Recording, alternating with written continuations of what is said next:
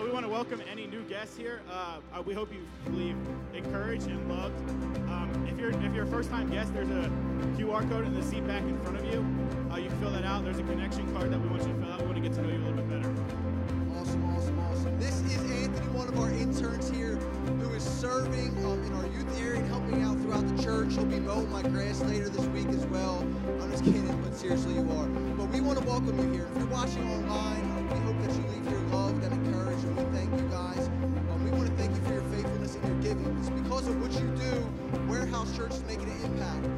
Building lives, strengthening families, and delivering hope is not just a slogan, church. That's what we do, and we're able to do that because of your faithfulness and your giving. Students' lives are going to be changed next week because of the faithfulness of your giving. The church family that I grew up in, because of their faithfulness and their giving and not giving up on me, led me to where I'm at today. And we want to do that for some other students and communities all throughout Richardson and all throughout Plano. We hope that you are blessed today, that you leave here knowing that God loves you, that you have a purpose, you have a calling, and that you feel welcome here at Warehouse Church. We have 3 ways that you can give today, and they're on the screen. One is your online giving at warehousechurch.com/online. The second is our text in giving, and you can text that to 972-737-9313, or you can give in person. We have our giving boxes in the back of the auditorium, or if you're watching with us and you're part of our online family, you can mail that in to our physical address at 600 Data Drive, and we are located in Plano, Texas. So church family, before we continue in worship, preparing our hearts for what God has for us today, that not only that God's word is spoken, but that we receive it, church, and we apply it. Let's prepare our hearts today. We are going to pray. Anthony, would you pray for us today? God, I thank you for today. Lord, I pray that you open up our hearts now, Lord, for what Pastor Steve will deliver us today. I pray this in all your name. Amen. Amen. Let's continue worshiping, church.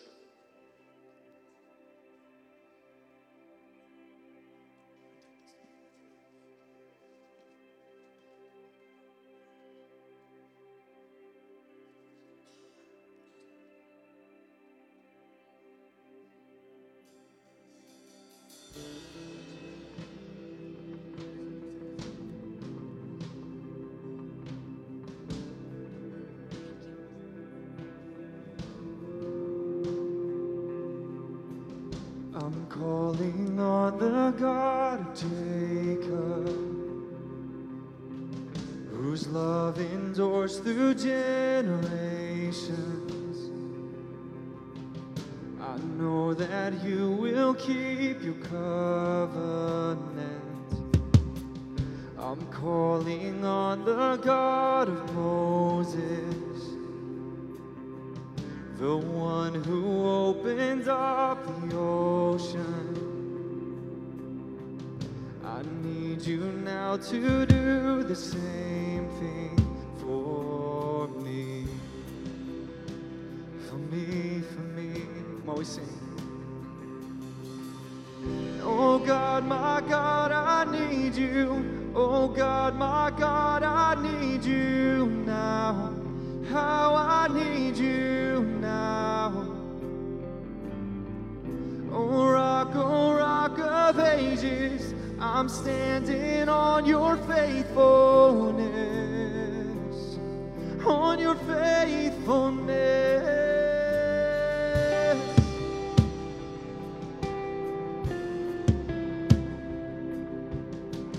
I'm calling on the God of Mary, whose favor rests upon the lowly. And I know with you all things are possible. I'm calling on the God of David, who made a shepherd boy courageous. Come on, we declare this.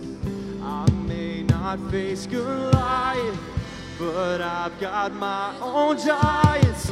Oh God, my God, I need you. Oh God, my God, I need you now.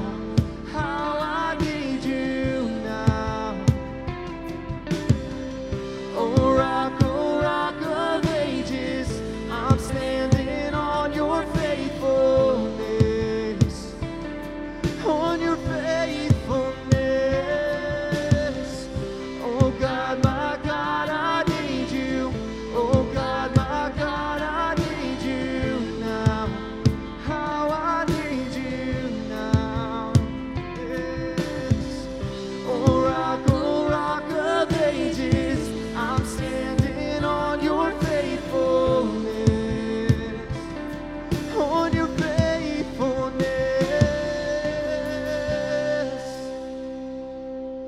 It's your faithfulness I'm standing on. Come on, church, we declare these words with faith. Come on. You heard your children then. You hear your children now. You are the same God. You are the same God. You answered prayers back then, and you will answer now. You are the same God. You are the same God. You were providing then. You are providing now. You are the same God. Yesterday, today, the same. You moved in power then. God moved in power now. You are the same God. You are the same God. You were a healer then. You are a healer now. You are the same God. You are the same God. You were a Savior then. You are a Savior now. You are the same God. You are the same God. Oh God, my God, I need you. Oh God, my God, I need you now. How I need you now. Jesus, you're the same. Oh God, oh Rock of Ages, I'm standing on your faithfulness. On your faithfulness. Oh God, my God, I need you. Oh God, my God, I need you now. How I need you now. You're the Rock of Ages. Oh Rock of Ages. I'm standing on your faithfulness. On your faithfulness.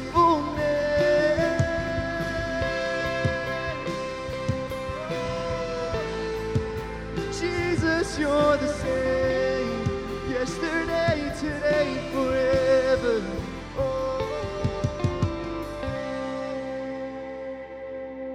And Lord, we trust in this. We rest in this. We give you our praise, our worship, our thanks, God. Help us to just be still. Help us to trust that you are God. Help us to trust that you're a loving Father who longs to just love us and be with us. Lord, help us to spread your word with confidence. And Lord, to just trust that you're awesome. We love you so much, God. Thank you for this time of worship. Thank you for this privilege of being in your presence, God. And we love you and give you thanks. Bless the word as it comes forth. Amen. You may be seated. Good morning, Warehouse Church. Thank you for joining us today. My name is Pastor Ed Trinkle. I'm really sorry that I'm not able to be here today, but I'm going to ask you to do something for me, for a dear friend, my buddy named Pastor Tim Chambers from Fresh Start Church in Egg Harbor Township. I serve on his board at his church. I've been there doing that for about 15 years. He had some surgery this week and gave me a call and asked me to come down and bless his staff and be a part of his church this weekend. So I'm doing that today. So I would ask you to pray about that today for me if you would. Pastor Tim Chambers, Fresh Start Church, and I know that'll be an encouragement to him and his family. But we are really glad to have what the Lord brought us today for our service. Steve and Shelley Switzer are MANA missionaries to the continent of Africa. Dear friends of ours for over 20 years. We're so excited about the ministry that they lead with MANA and the things that they're doing now and are going to be doing this year that he's going to be talking to you about today. You're going to love his introductory song, but when he comes up to the stage, make sure you make him feel welcome this morning. Pastor Steve Switzer.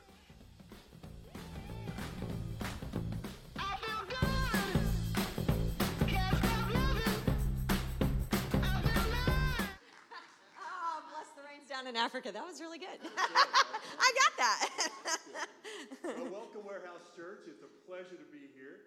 And we are so glad to be in this place with you. And man, can I just say that worship was just, Oh, my goodness. that was phenomenal. Thank you guys Amen. so much. Yeah, so good. And thank you for leading us. Yeah.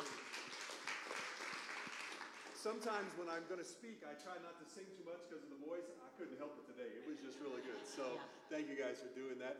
We are Steve and Shelley Switzer, and we are right now, we live in Fort Worth, Texas. We've been here a few months. We're kind of one of the newest missionaries with Manna Worldwide, and we're working in the continent of Africa.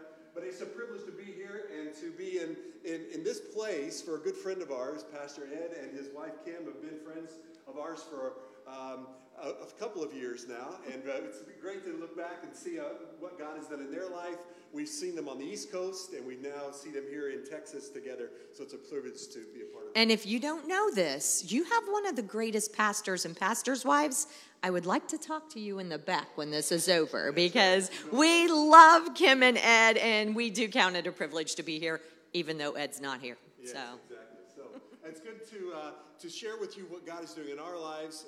And Ed mentioned, I know you all are very familiar with Manna, at least many of you I'm sure in this room are. But we want to give you a chance just to kind of maybe refresh your memory on what Manna does. We have a new video that just kind of explains Manna. So if you'll watch the screen for a minute, it'll give you an idea of what we're doing as we start into this today. Thinking back to when you were a kid, what are the memories that come to mind first? Is it waking up to the sound of breakfast being made in the kitchen? The smell of fresh bacon on the stove? The sweet taste of your favorite cereal? Or maybe it's simply that feeling of being hugged by someone you love before leaving for school. While you can connect with some of these things, for the children we serve, all of these memories are nothing but a fantasy. But it doesn't have to be this way. Here at Manna Worldwide, we want to give you the opportunity to share the gospel in a way that transforms people spiritually and physically for a lifetime. Manna started with the simple idea that by serving people in the way that Christ did, we can build trust and relationships to share the truth of His Word much more effectively. Needs are different for every child, which is why projects look different in communities all over the world. We work with churches and individuals like you to battle the global giants of hunger, disease, homelessness, and spiritual emptiness. We do this by starting churches, nutrition centers, medical clinics, family homes, orphanages, clean water wells, youth camps, and schools. The beautiful thing about partnering with us is that we bring your church together with local churches and missionaries overseas. Every Manna project is connected to a local church or missionary so that we can come alongside to help reach their communities. We want to help the church fulfill its mission to bring the gospel into all nations, and we do that by rescuing children from the grip of poverty. We're Manna Worldwide, and we would love to help you make your eternal impact in the world today. It is a privilege to be a part of an organization like Manna, and you saw just for those who just refreshing of what Manna does around the world, and we have the privilege of being a part of what they're doing in Africa. In Africa, we work with 9 different countries in the continent of Africa. There are over 30 works, whether the orphanages, schools, nutrition centers, medical clinics, all across the continent of Africa. So we get to see what they're doing there. We get to help them, but we also get to come back and be with churches like yours to be able to share that. So that's the exciting part of what Manna does. So who are Steve and Shelley? Well, let me give you a brief history. So we met at Baptist Bible College years ago. He's from Kansas. I'm from Illinois. We met in Missouri. We got married and went into full-time ministry. We've been youth, music, and the last 22 years we have been full-time pastor. 11 years we were in Long Island, New York, and 11 years we were in a small town in Taylorville, Illinois. August of 2021, we moved to Fort Worth. We have 3 adult children. I don't know if that picture's going to come up. There they are. And on the left is our oldest daughter, Stefan, her husband, Carlos, and our 2 granddaughters, Kaylin and Riley. They live in Fort Worth, Texas. They work at Hallmark Baptist Church. In the center is our son and his wife, Erica. They live in San Pedro Sula, Honduras. They have started their own nonprofit organization, and they work with orphan kids. And on the far right is our youngest daughter, Michaela. Her husband, Garrett, they live in Kansas City, and they gave us our first grandson in November. So, yeah, that's our family. Manna, just to give you an idea that what we do as missionaries, what it helps. This next picture on the screen just kind of gives you a thumbnail of what Manna does. It's a picture of Tanzania, Africa. With Manna, there's always a church connected. And so there's a local church called the Neema House there in Dar es Salaam, Tanzania.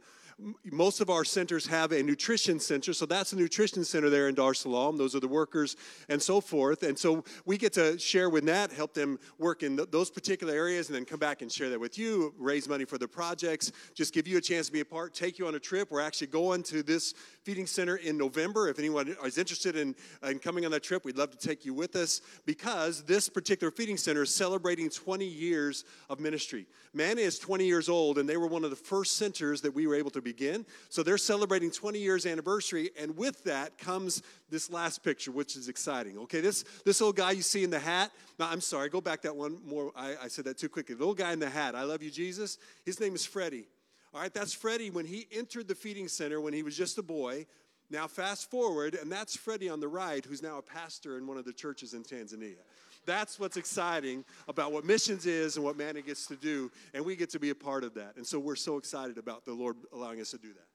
So you see Manna, and you may have questions, but I know what the real question is.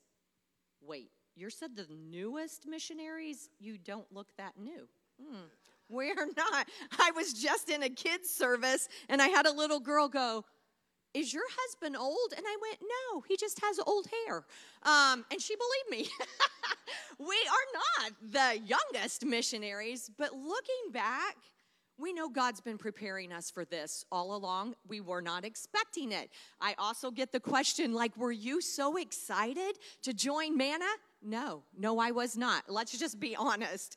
When Steve came to me probably 6 years ago and said, "I think God's stirring in our heart," I was like, "What? No, we're supposed to be thinking of retirement." Like, I was ready to pick up and be on the pickleball tour. I thought that's what you did when you retired. And God said, "No, that's not what you're going to do." And so he was on board before I was. I was struggling. It was my hometown. This is where I had grown up. My family was there. I thought this was where we were going to stay pastoring. And God just kept working on my heart. And one day I was reading the Bible. I know, shocker. I was reading the Bible, and I came across a verse in John 10:27, and it says, "My sheep hear my voice." Is that what it says? Yeah. "My sheep hear my voice. I know them, and they follow me." And I'm reading that, and I was like, okay, I know I'm God's sheep. At 13, I accepted Jesus Christ as my Savior. I know I belong to God. He knows me. They follow me. That was the part I was struggling with. So I continued reading. It was a devotional book. I don't know which one, but the lady was talking about being on a trip with her very best friend in her best friend's town. And they had the GPS going, and they were headed to a certain place, and all of a sudden her friend goes, no, turn here. And she said, without hesitation, I just whipped the car around.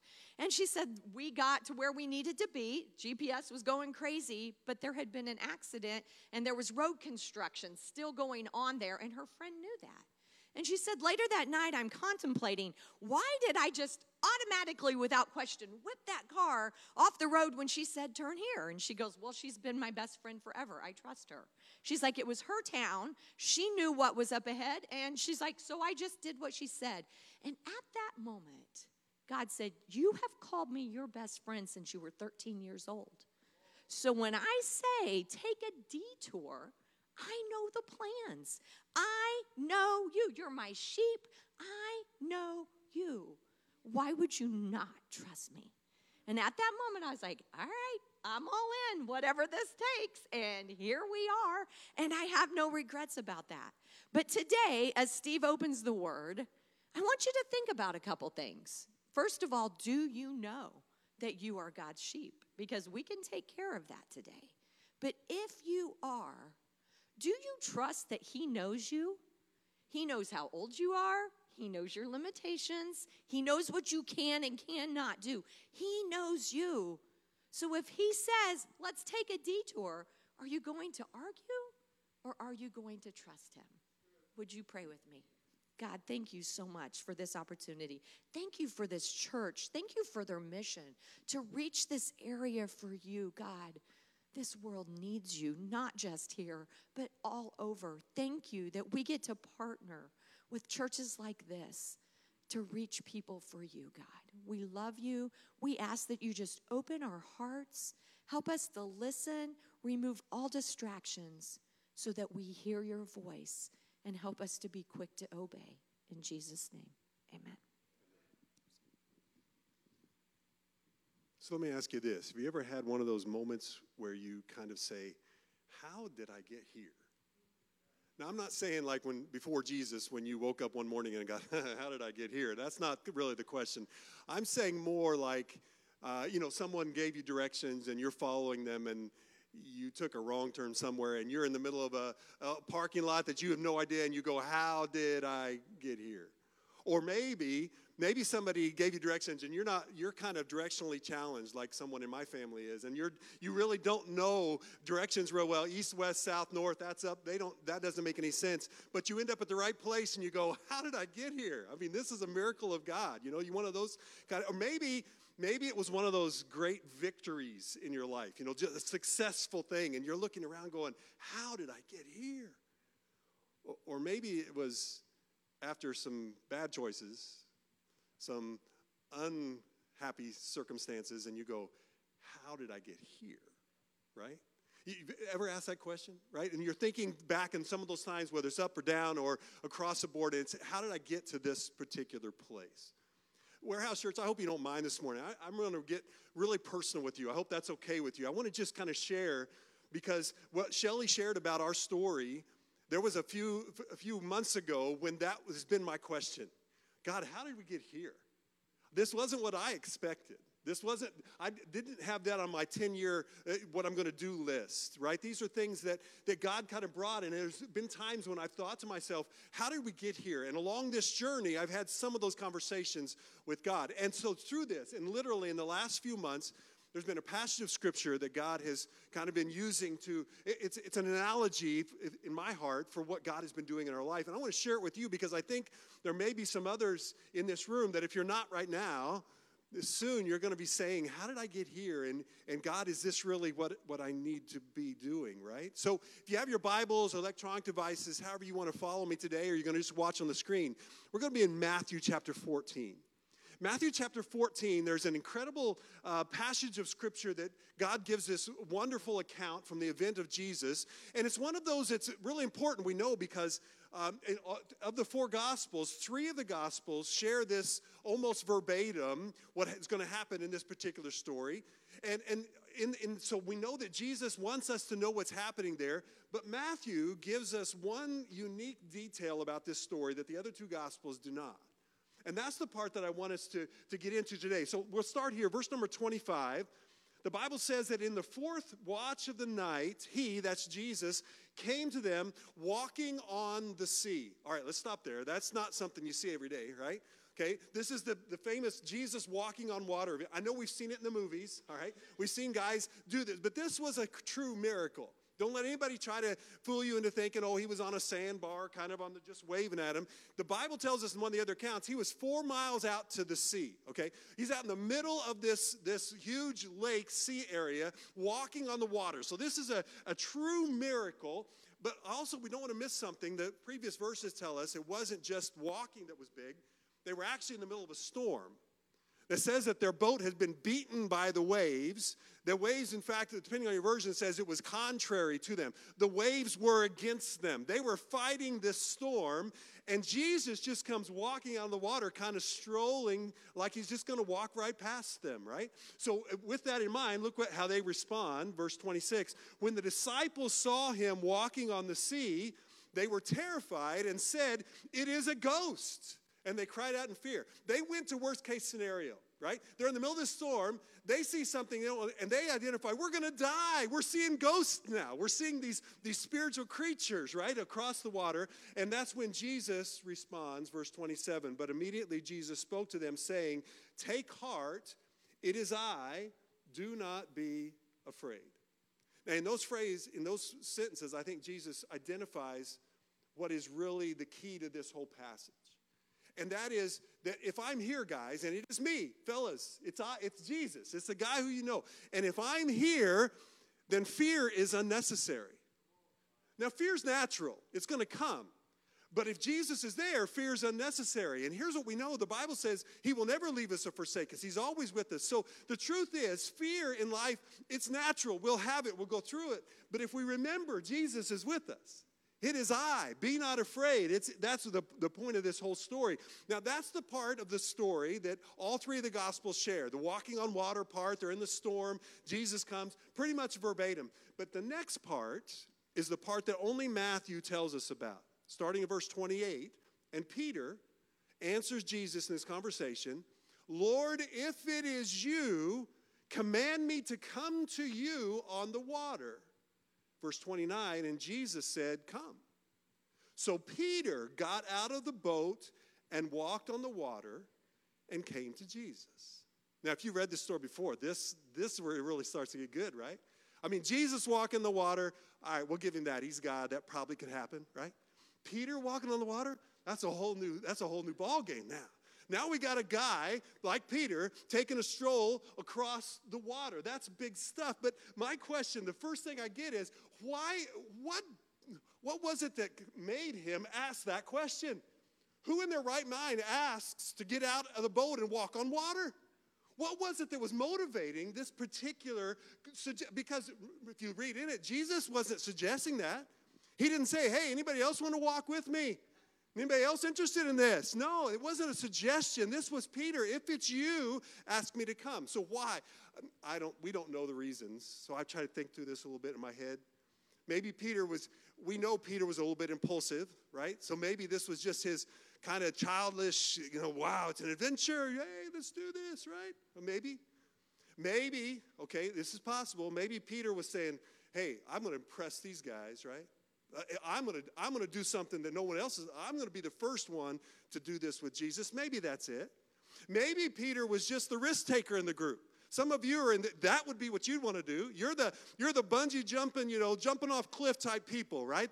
Maybe that's what Peter. He was just the risk taker, the I don't care kind of an idea, whatever it was. Because but here's what I see in this story. I see that Peter had some kind of a desire to do something different. He was the only one that made this request. He was the only one that was a part, maybe it is part of his personality, but I just want to suggest something. And this is just from the Steve Switzer version. This is not biblical. I just want to throw out a suggestion that perhaps that desire came from God himself. That God wanted him to experience something and he put a desire in him to want to do that. Can I tell you, folks, that God would do that in your life? That God will show you some things that he wants you to do, and maybe you've not thought of that yourself.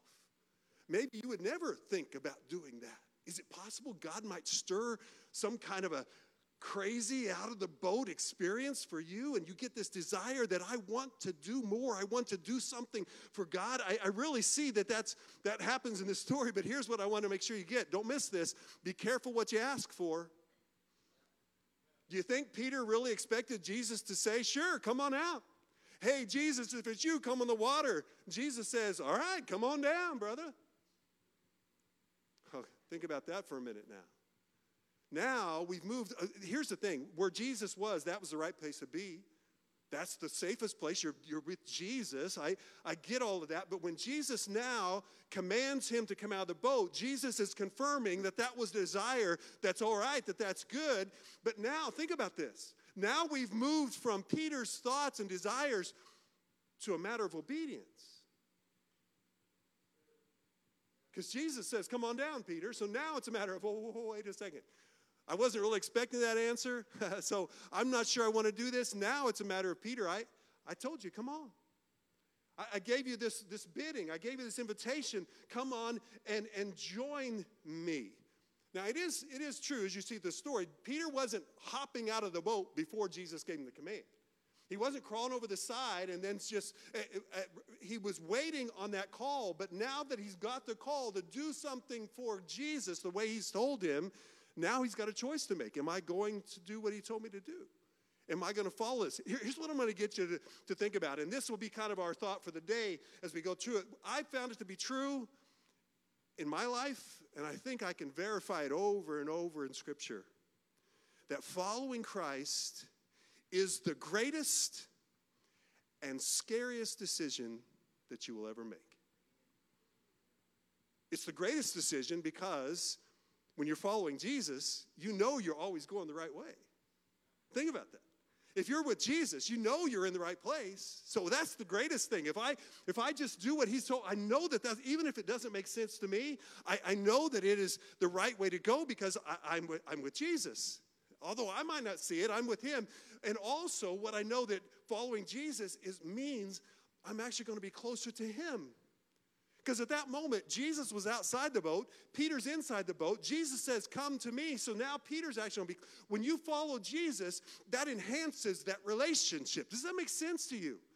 That we're following Jesus is the greatest thing in all of your life. But the second word, in fact, when Peter said, Jesus, if it's you, ask me to come to you.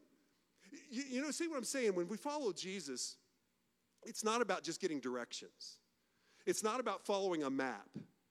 For you that are under 30, a map is what we now call GPS, okay, just to make sure we all are on the same page, all right? But it's not just, there are some days that I want to, in a holy way, kick Siri. I do not like Alexa or whatever is telling me to go. I just know that can't. So I argue with because if you're just giving me directions this isn't directions. You're not following directions. You're following a person. And his name is Jesus. The greatest thing in life is to follow Jesus because now you're in a relationship. You're following the guy that knows everything and loves you more than anything. It's the greatest thing in life, but it's also can be the scariest thing in life. It can be the most terrifying step that you ever take. At the very least, it might seem illogical, and I promise you it will seem uncomfortable. It will move you out of a position of comfort to follow Jesus. It is the greatest thing, but it can be the scariest, most terrifying thing. Peter was a career fisherman. All right, so Peter he'd been in boats. He was okay with water. He'd been it all his life. I really have to guess that Peter had probably been in the water on numerous occasions for different reasons. Maybe the boat capsized. Maybe he's working on the nets. He's been in the water. So it's not that this is all new completely.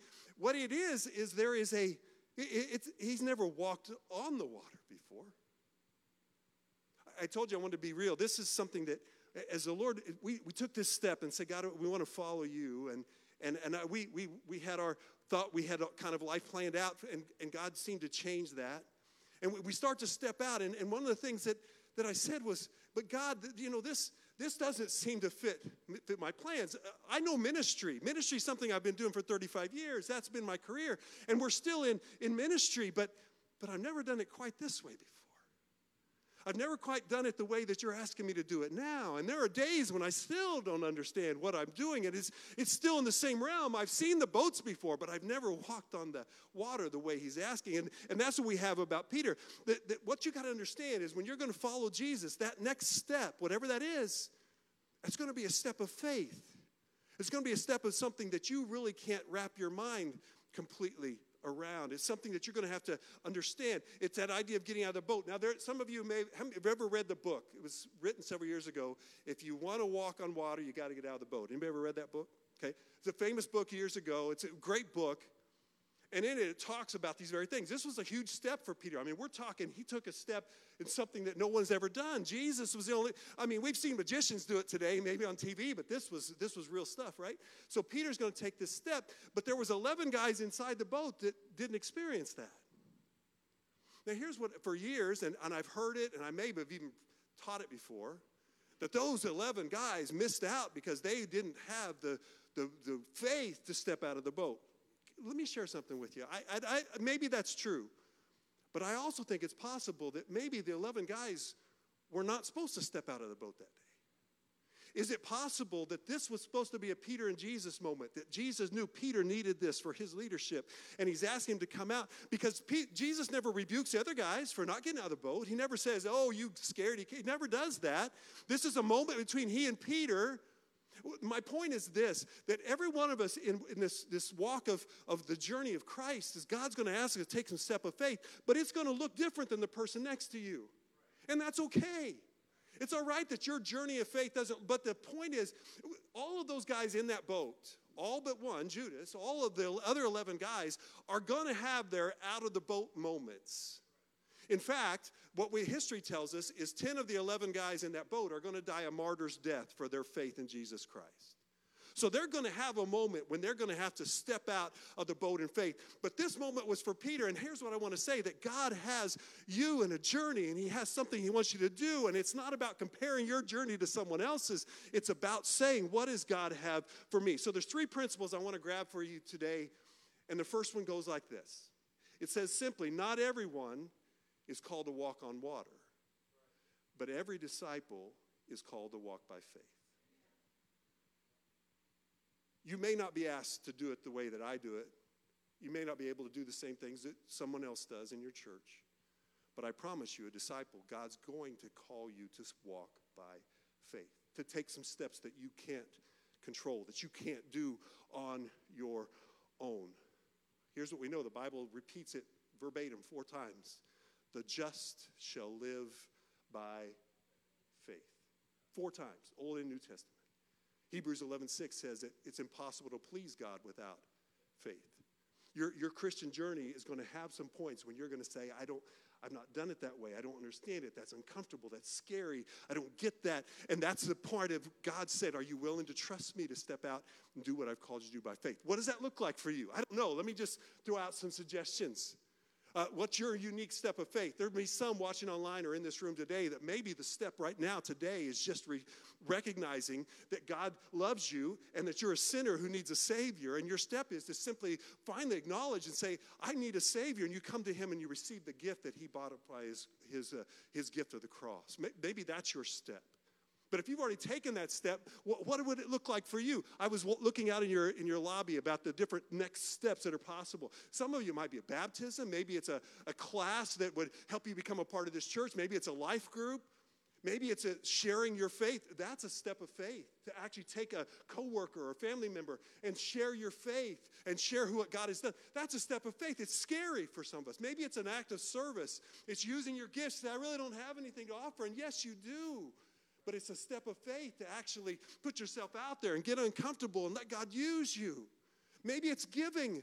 Maybe it's a giving to the church, to the ministry here, giving to the church around the world that is taking the gospel. And God is saying, you can do this. And I don't think I can. And he's saying, do you trust me? Take a step of faith. Maybe it's a relationship. Somebody that's really hard to love, or maybe somebody you're having trouble forgiving. And God's saying, I forgave you. You can forgive them. You say, God, I don't know. That's a step of faith. What is it in your journey? I don't know, but there's something in your journey. God is saying, I want to do something with you. And make sure you understand, it's not just uncomfortable. Do you realize what Peter was asked to do, this step of faith, was impossible? You see, if you could follow the story, those guys, when they got into the boat, Jesus commanded them to get in the boat, and he sent them out, and they went into a storm. That in itself was a step of faith, but that was a little more manageable, right? They've been in boats before. They've been in storms before. When Peter hears from Jesus, get out and walk on the water with me, Peter's going, wait a second, that doesn't work, Jesus. There's this thing called gravity and water, and this just isn't going to work. He's asking to do the impossible. Here's what I ask myself as I go through some of this journey. How have I limited God? How have I filtered God's power to the point where I can do certain things, but when it gets to a point when it's out of my control and I can't do anything about it, I'm not sure I want to go there. It's about that time I realize I'm not really in control anyway. Have you had that realization yet? And you come to that point, but at some point I feel like if I can manage it, then I can do it. But at some point God says, let go. Trust me. Do the terrifying, the uncomfortable thing. Ephesians chapter 3, Paul said this, listen, now all glory to God, who is able, through his mighty power at work within us, to accomplish infinitely more than we might ask or think. Christian, how long has it been since you claimed that verse? That God wants to do more in me than I could ask or think. Something impossible. God is looking for people who will be willing to let him do the impossible through him. Is that you? Are you willing to step out in faith? Phenomenal story, and that's what God has called us. But here's where it gets, if the story stops right there, phenomenal, that's great. Peter walks on water. Jesus, this is good stuff. You can imagine Peter telling his grandkids about this one, right? I remember the day I was walking on the water with Jesus, right? Okay? Makes a great story as you get older if it stops there. And as I read this story, I think, I'm so glad, but here's the thing about taking that step of faith. It might end in the thrill of victory. Woo, woo, but a lot of times there's more to the story than that. And as you go into the story, the next thing, I am personally so glad that this next part is in here because I relate to it, and I think some of you will as well. Look at verse 30. But when Peter saw the wind, he was afraid and beginning to sink. Oh, no. Wait, I took a step of faith. Everything's going to be good now, right? I did what Jesus told me to. No trouble now. It's all smooth sailing. Took a step of faith, saw the wind, and now he's beginning to sink. I read one commentator who said, this is the failed attempt of Peter to do and blah, blah, blah. Wait a second, dude. Let's make sure we don't forget. Peter did walk on water, okay? All right? There was a moment. I don't know how long it was. It may have been one step, may have been 10. But there was a point. He was walking on top of the water. That's cool stuff, right? So there was something great here. Please don't let the fact that maybe I'm falling and I'm going to sink think it's all over. I'm a failure. I can't do this. But it is true that you step out in faith. And sometimes as you go through it, you're going to find yourself in this position when all of the rest of it seems to be sinking around you. In fact, when the Bible says when he saw the wind, he was afraid and began to sink. Think about that phrase, saw the wind. Saw the wind. Here's what I know from the story. The wind hadn't changed. Verse 24 said they were already in a storm. The wind was already against them. The wind hadn't changed during all this, but Peter's perspective had. At one point, he was focused on the storm. Now he sees Jesus. Jesus is walking. Jesus, get out of the boat. He's having a great old time walking on the water, and he forgot that there was a storm. What that phrase says to us is all of a sudden reality sinks in. Hold on a second. I'm walking on water. People don't walk on water. I've never walked on water. I can't walk on water. This is out of my, when he saw the wind, he starts to realize that this is real stuff. And when he saw the wind, here's what's interesting. When you hear that phrase, and the first time I saw it, it grabbed my attention. You don't see wind. You don't. You see the results of wind. He didn't see wind. What he saw was the storm, and he saw the waves, and he saw his friends on the boat scream. He saw the circumstances around him, and what he saw was a result of what that wind could do. But what does that tell us? That when he saw the wind, suddenly his focus has changed. Before, he was focused on Jesus, and I'm walking on to Jesus. Now, where is he looking? He's not looking at Jesus. He's looking at the wind all around. He's looking at the results. He's looking at the storm. He's looking at the wave. And Peter's now, his doubt is replacing his faith. He's got more fear than faith now. Have you been there? Have you been there maybe lately? All the stuff that's going on in your life, things around you, and you know you're where God wants you, or you've wanted to take a step of faith, and suddenly now what you're seeing is the results and the wind, and this is impossible. I can't do this. I can't walk on water, but remember, you can't walk on water.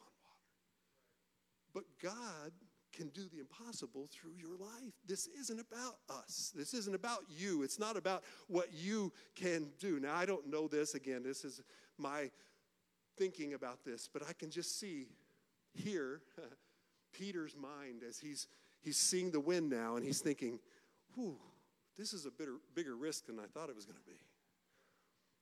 Boy, I didn't get all the details. I didn't read the fine print of what this walking on water thing really is. This is bigger than I thought. And or maybe he's saying, I'm walking on water. I can't walk on water. Guys like me, we don't walk on water. We don't do this stuff. This isn't stuff that's made for us to do. And I'm sure that there's a possibility. He said, maybe I didn't understand Jesus. I mean, the storm was really loud. Maybe Jesus was saying, just wait there, Peter, and I'll come get you. Maybe he never said anything about getting out of the boat. Did I mishear Jesus? Did I make a mistake? Here's where it comes back to that question I asked you at the very beginning. Here's where I think Peter goes, how in the world did I get here? Here's what I want to encourage you, Christians, disciples. At some point when you follow in this step of faith, maybe not every time, but sometimes along that journey, you're going to stop and you're going to think, how did I get here? This is harder than I thought. This isn't what I expected. I don't think I can do this. I don't think I want to continue doing this. I think this is, and that's the points that I found myself in some ways. Verse 30 again, he saw the wind. He was afraid. He began to sink. Just the honesty of it is, that's exactly how I feel some mornings following Christ as I get up.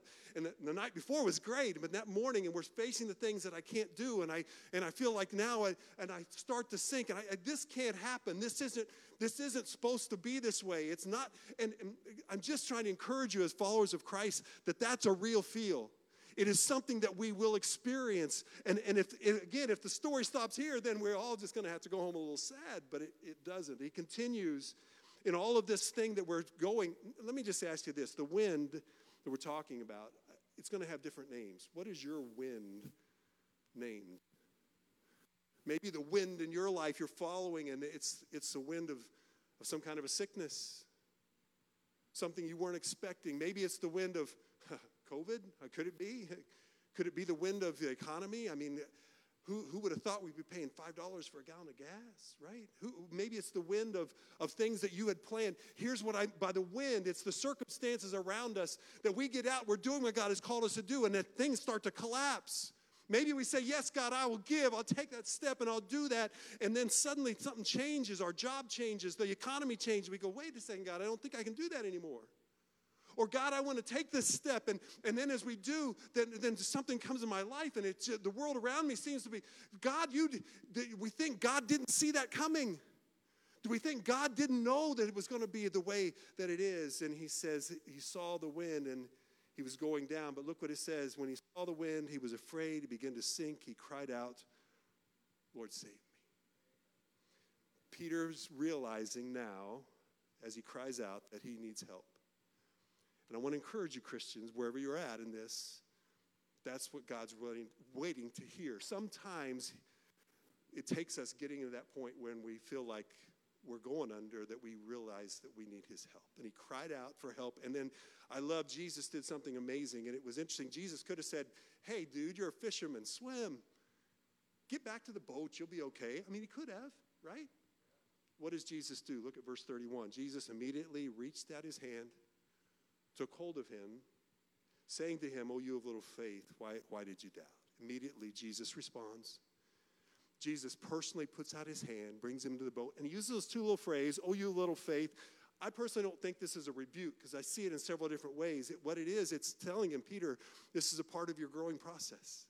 You have a little faith, but you have a little faith, and it's growing. And this is a part of your testing. This is a part of you getting stronger. And that's a part of it. We're going through these things, and we'll sink, and we'll cry out, and God will save us. And it's a part of that our faith is still small. But that last one, why did you doubt? Two times that word is used in the New Testament. Matthew uses it both times, the word doubt.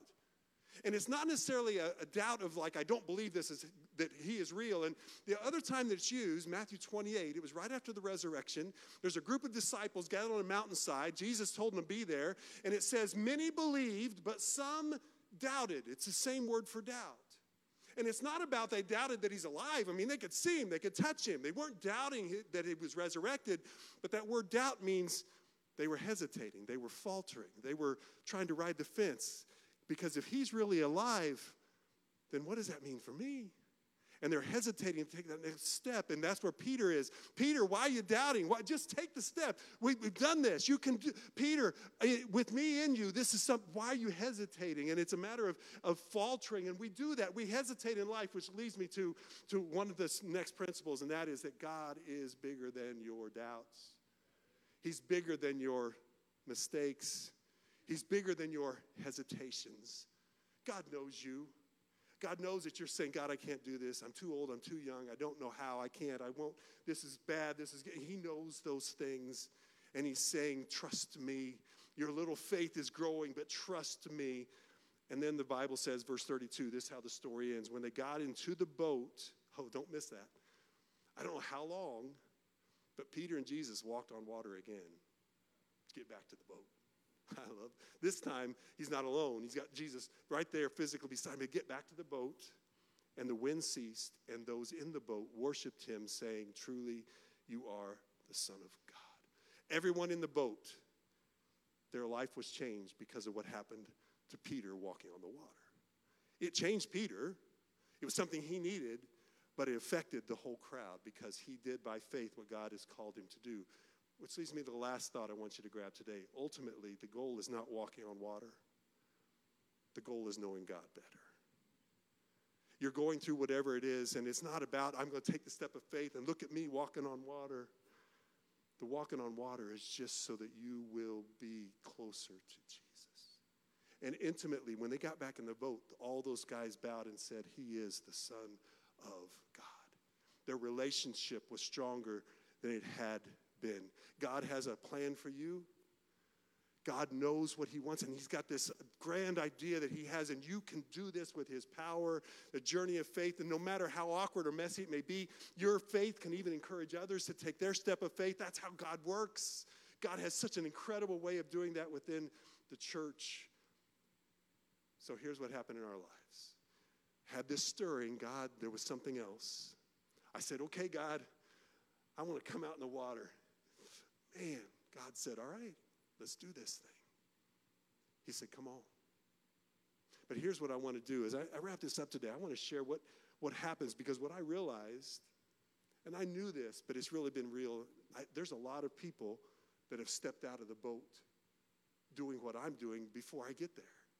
And I'm actually going to be doing what I do based on people who have already been stepping out of the boat for years to come. There's a missionary by the name of Jim Horn, and another missionary by Bobby Bechtel, and several others right in the Africa where we'll be working, who have laid the groundwork, and they've been stepping out of the boat. And I guarantee you there have been days when they go, God, I'm sinking here, I'm drowning. And God has held them up, and they've continued, and they've served. They led a young man by the name of Alan Awano to the Lord. They've discipled him. Now he's an African, a native there in Kenya.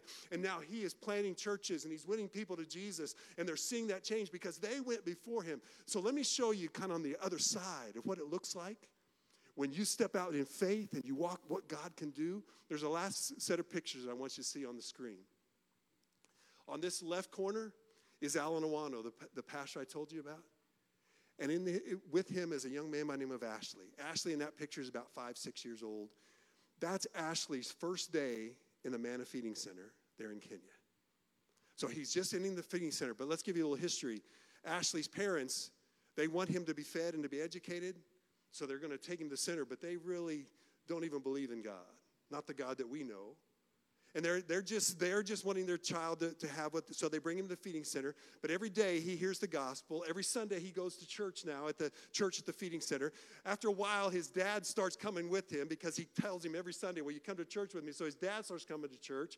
Mom was a little bit tougher. It took several months before his dad was an alcoholic. His mom was just adamant against God's and what they were saying at the church. But she starts coming to church when she sees what's happening to her son and her husband. Now let's fast forward about 12, 13 years. That man in the right corner, that's Ashley's dad, who's now in the institute studying to be a pastor to go and plant churches because he accepted Christ.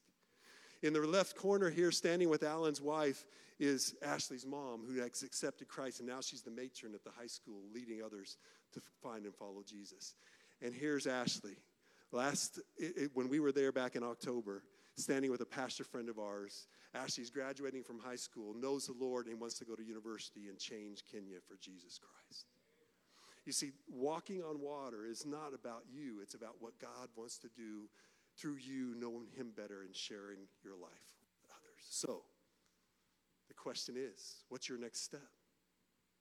What's that step of faith God's speaking to you about? I'll say it again. Do you know him personally? Have you taken that step to receive the gift of eternal life through Jesus Christ? If not, today, would you call from your heart and say, God, I know I'm a sinner. I believe Jesus died and rose again for me. Please save me.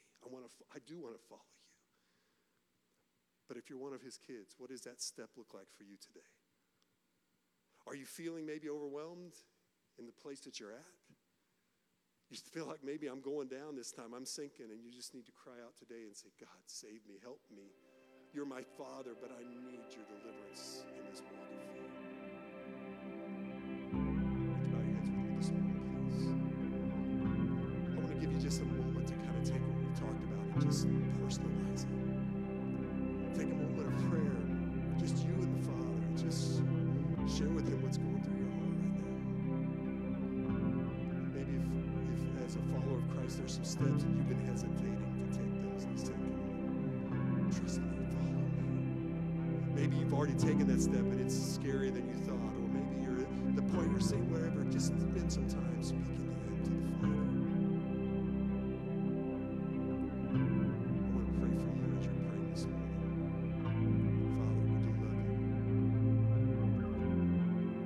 We thank you that you have a plan for our lives, and we know that you love us. And Father, you've got some amazing, great steps for us, because you're following you is the greatest, scariest, but most rewarding decision we'll ever make. So Father, speak to hearts today. Encourage them. Challenge them. Maybe convict them, or maybe just today give them that breath of life and say, God is with me. There's nothing to be afraid of. And if there's one that needs to come to salvation, please draw them to yourself today. Lord, I believe in you. I trust you. I pray that this congregation will hear from your Spirit and be encouraged today. I pray this in Jesus' name. Thank you, Pastor Steve and Shelley, for sharing this.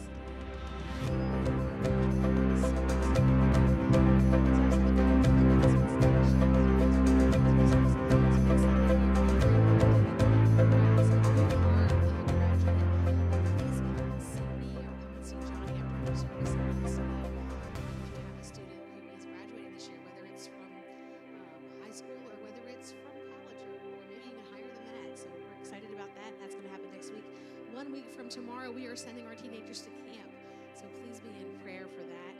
On July 10th, we're having a baptism, and so if you have not been baptized and you've been thinking about it, we have a sign-up sheet that's going to be right in the back at the visitor center where the coffee is, and we would love for you to sign up for that so we can give you some more information about that. And then lastly, on July 13th through August 10th, Ed and I are going to be starting a summer series for married couples. And it's going to be just a couple of weeks long, and we are very excited about it. It's a life group for married couples, and if you are interested in joining that, we're going to be giving you some more information in the next couple of weeks. So we hope that you guys have a great Sunday, and if you're going on vacation this week, be safe and be careful. It's going to be 108 degrees out there today, so stay cool. We look forward